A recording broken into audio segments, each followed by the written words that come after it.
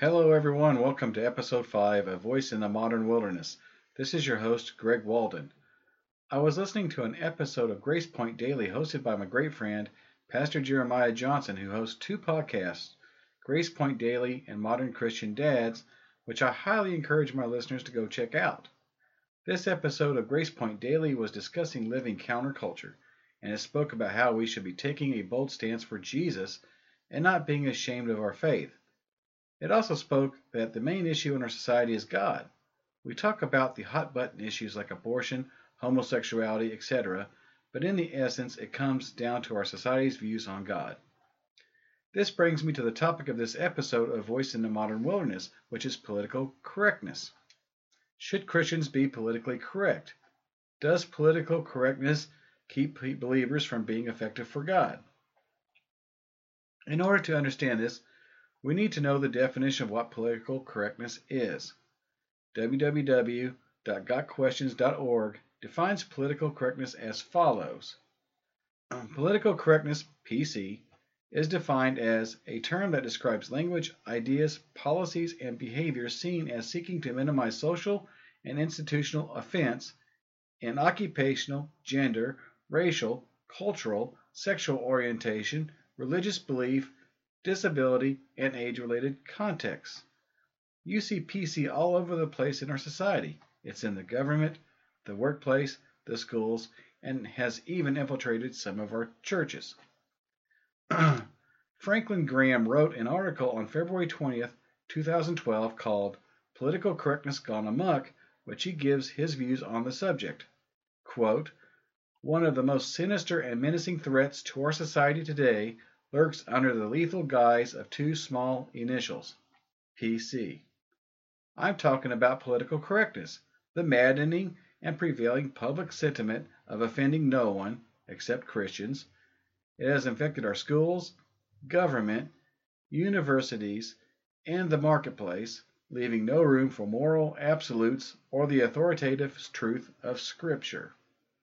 Instead, political correctness demands tolerance of everything as it panders to the godless values of pluralism, marginalizing and even persecuting men and women of faith." He goes on further in the article to say, quote, "Inclusiveness now means excluding anyone who speaks out firmly for truth. It is happening everywhere in the country. Wishing to offend no one, our nation's politicians, leaders, and decision makers now stand for absolutely nothing. The very foundation of our Judeo-Christian morality is severely threatened. The real offense of the gospel itself, the Bible says that Jesus and his sin-conquering work on the cross are a stone of stumbling and a rock of offense. 1 Peter 2, verse 8. Politically correct people hate the name of Jesus. They despise the gospel. They don't want to be reminded of their sin or their need for a Savior. They can't handle the truth. To elaborate, 1 Peter 2, verses 7 through 8 states, "To you who believe, then, this stone is precious, but to those who do not believe, the stone the builders rejected has become the cornerstone, and a stone of stumbling and a rock of offense. They stumble because they disobey the message, and to this they were appointed." Political correctness is destroying our nation, and it destroys our witness if we as believers embrace this ideology. We cannot be effective witnesses for Christ and take a bold stand for Christ if we are too afraid to offend people. It is not the goal of the believer to go out of our way to offend anyone, but simply being a Christian is enough to offend the world, let alone proclaiming Jesus to them. Because simply stating you are a Christian is enough to get you persecuted. One famous example of this is Chick-fil-A. Fox News had an article yesterday that stated the FAA is investigating religious discrimination against Chick-fil-A. It states, quote, "The Federal Aviation Administration, FAA, is investigating two airports, San Antonio International and Buffalo Niagara International, over religious discrimination complaints following the exclusion of Chick-fil-A from the premises," Fox News confirmed on Friday. The Department of Transportation has received complaints alleging discrimination by 2 airport operators against a private company due to the expression of the owner's religious beliefs, the agency said in a statement provided to Fox News. Unquote. It isn't that Chick-fil-A refused to serve a homosexual a chicken sandwich that caused this. I have heard no story of them refusing service to anyone.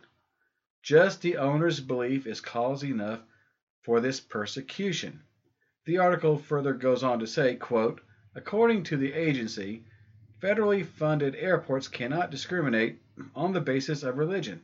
The FAA notes that federal requirements prohibit airport operators from excluding persons on the basis of religious creed from participating in airport activities that receive or benefit from FAA grant funding, it said, unquote.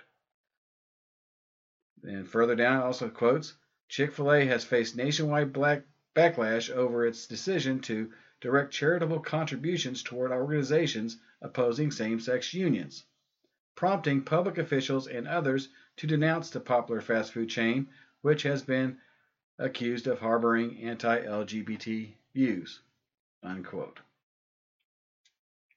I love what Pastor Jeremiah stated in his podcast that we are going to be persecuted because of Jesus. Jesus said this himself. 2 Timothy 3 verse 12 states, in fact, everyone who wants to live a godly life in Christ Jesus will be persecuted. John 15 verse 20 states, remember the word that I spoke to you. No servant is greater than his master. If they persecuted me, they will persecute you as well. If they kept my word, they will keep yours as well. If you want to avoid persecution for your faith, you either shut up and don't talk about it or water the message down as to not offend anyone. Political correctness. Shutting up means you disobey God's commandment to go out and preach the gospel to all the world. Mark 16 verse 15 states this, he said to them, go into all the world and preach the gospel to all creation. Watering the message to avoid offending people means telling them all the Gucci stuff they want to hear. Basically turning church into a motivational center where you come in, get a feel-good message, and go home just as lost as you were when you came in. This type of message avoids the just nature of God. No one wants to hear about God's just nature, even though that nature of God is just as important as the love nature of God. So politically correct preaching is not about talking about sin, not talking about hell, not talking about God's just nature, doesn't talk about morality because no one wants to hear that. No one wants to hear that their lifestyle is not acceptable to God, and anything that challenges their mindset about what being counted holy in God's eyes are. But holiness is required by God. Hebrews 12 verses 14 states, make every effort to live in peace with everyone and to be holy. Without holiness, no one will see the Lord. You can't tell people that if you're politically correct. Politically correct preaching is not the gospel. It is a motivational speech. A true preacher of the gospel does not avoid any topic, especially crucial ones such as sin and morality, simply because some people don't like to hear it. And true men of God don't emphasize material success and positive emotions over the truth. In my opinion, the gospel has to be preached without political correctness. Again, we do not seek to go out of our way to offend anyone, but we realize that just simply proclaiming to be a Christian will be enough to be offensive. We also know that the gospel will be considered foolishness by those who are perishing. 1 Corinthians 1 verse 18 states, for the message of the cross is foolishness to those who are perishing, but to us who are being saved it is the power of God. That means we have to preach it with love and conviction. The first and utmost of these is love. Without love, it is best for the person proclaiming to just shut up. Some Christians would serve the kingdom best by shutting up until they learn the concept of what it means to love. I guess I just went politically incorrect there, but again, truth. 1 Corinthians 13 verse 1 states, if I speak in the tongues of men or of angels, but do not have love, I am only a resounding gong or a clanging cymbal. This means we have to love those we are preaching to. Not just love those that love us, but love those that hate and persecute us. The kind of love we have is the same kind of love Jesus had for those that were beating, whipping, mocking, and killing him on the cross of Calvary. Luke 23, verse 24 states, Then Jesus said, Father, forgive them, for they do not know what they are doing. And they divided up his garments by casting lots. This was Jesus' first words after he was nailed on the cross, forgiving those who were doing this to him.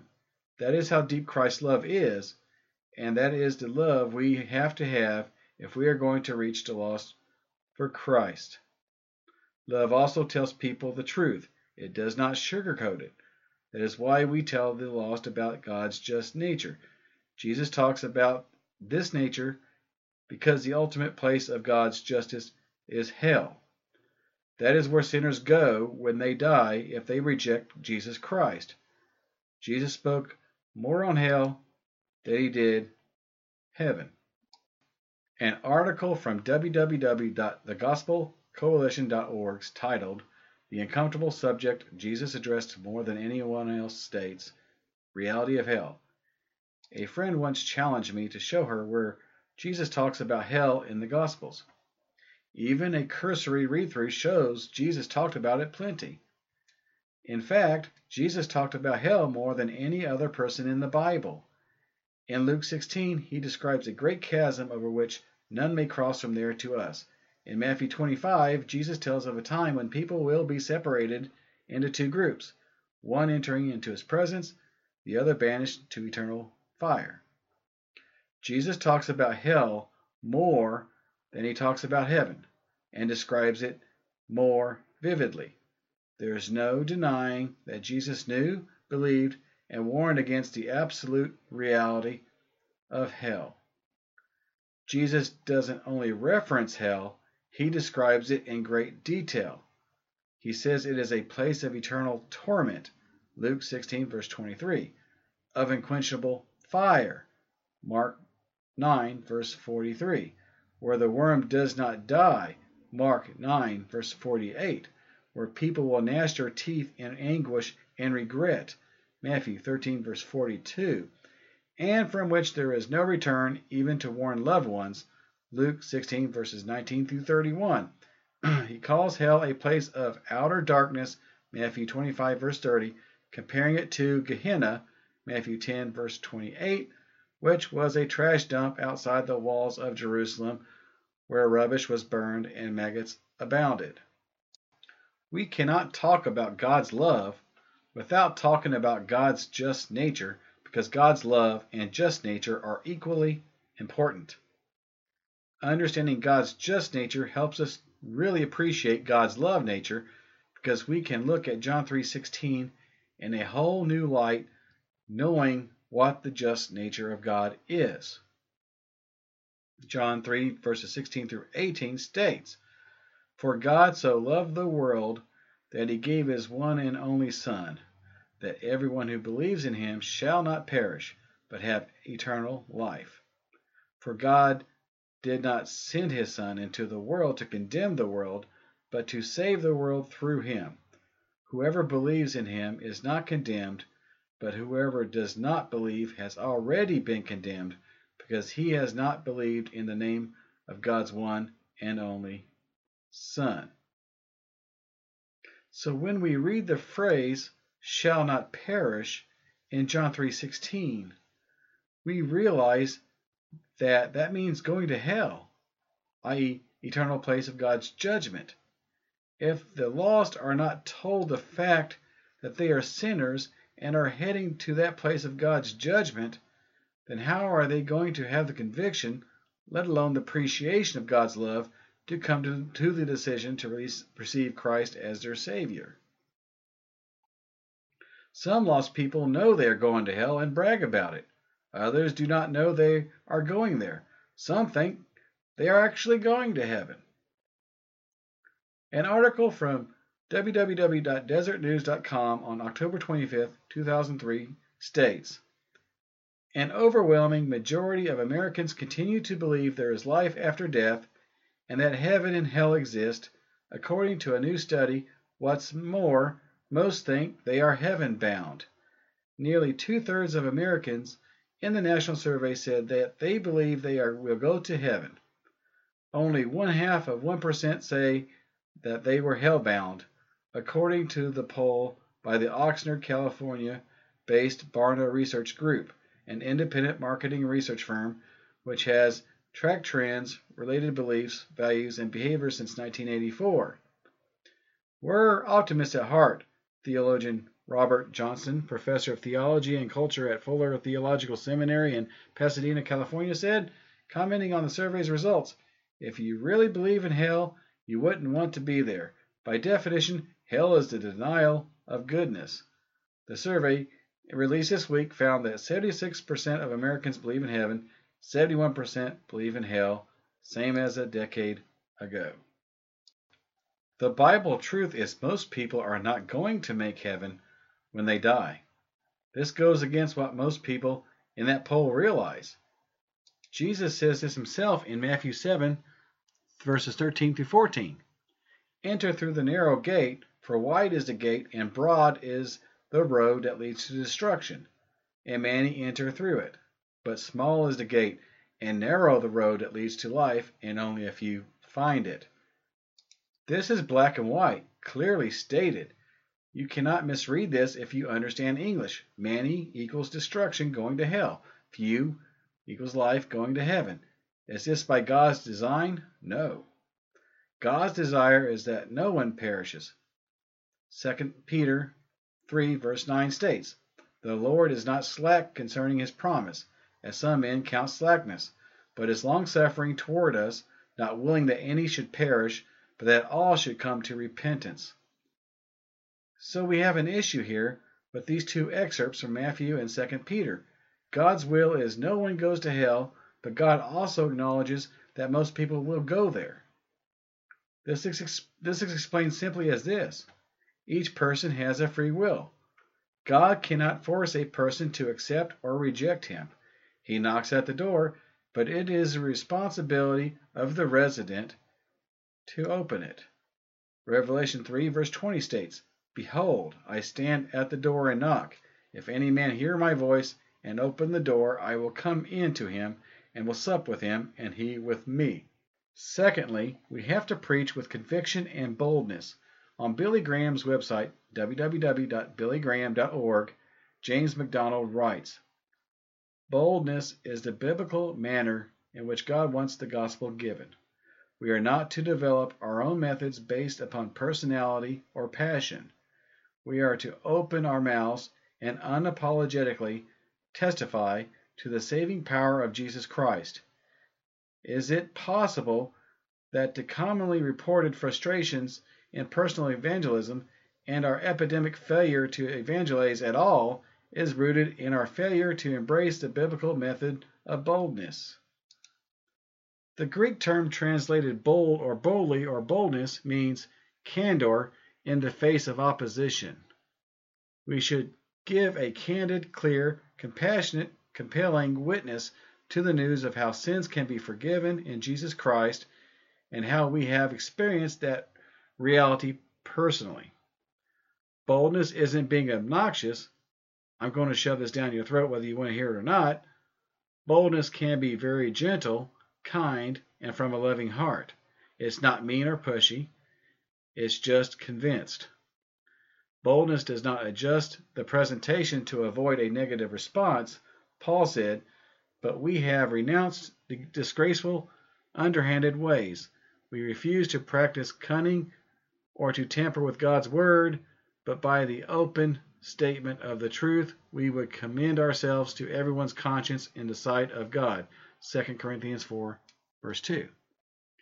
Boldness knows that salvation is of the Lord, and as many as were appointed to eternal life believed.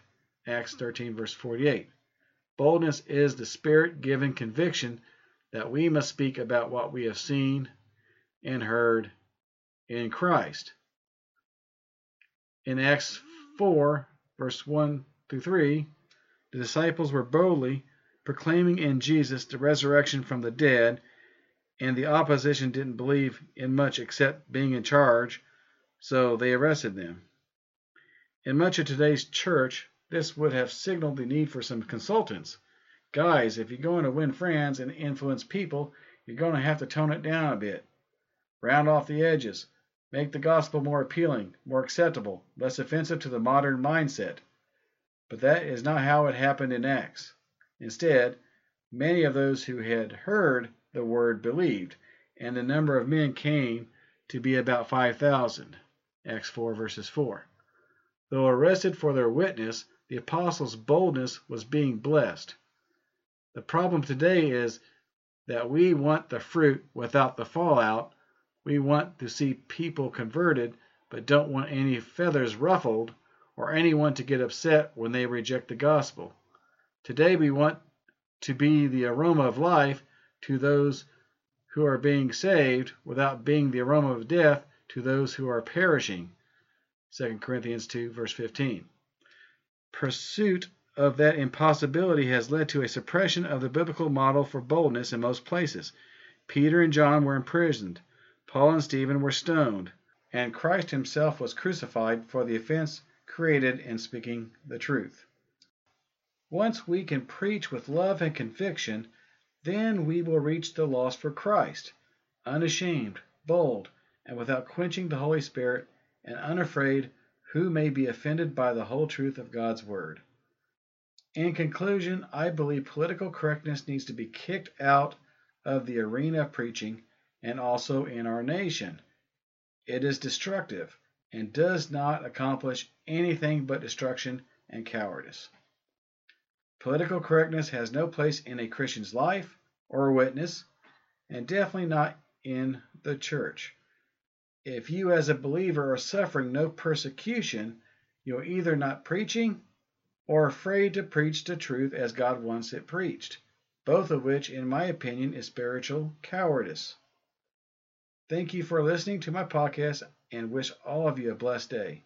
If you're listening to this podcast and need Jesus, He's only a prayer away. If you want to be saved today, you can pray and God will hear you. I come to you in the name of Jesus. I admit that I am not right with you, and I want to be right with you. I ask you to forgive me of all my sins. The Bible says if I confess with my mouth that Jesus is Lord and believe in my heart that God raised him from the dead, I will be saved. Romans 10 verse 9. I believe with my heart and I confess with my mouth that Jesus is the Lord and Savior of my life. Thank you for saving me. In Jesus' name I pray. Amen. In a short prayer, you can change your eternal address right now. Just pray that prayer, believe it in your heart, and with faith, you'll be saved. All right, guys, I will catch you on the next episode of Voice in the Modern Wilderness. I wish y'all God bless and have a blessed day. Bye-bye.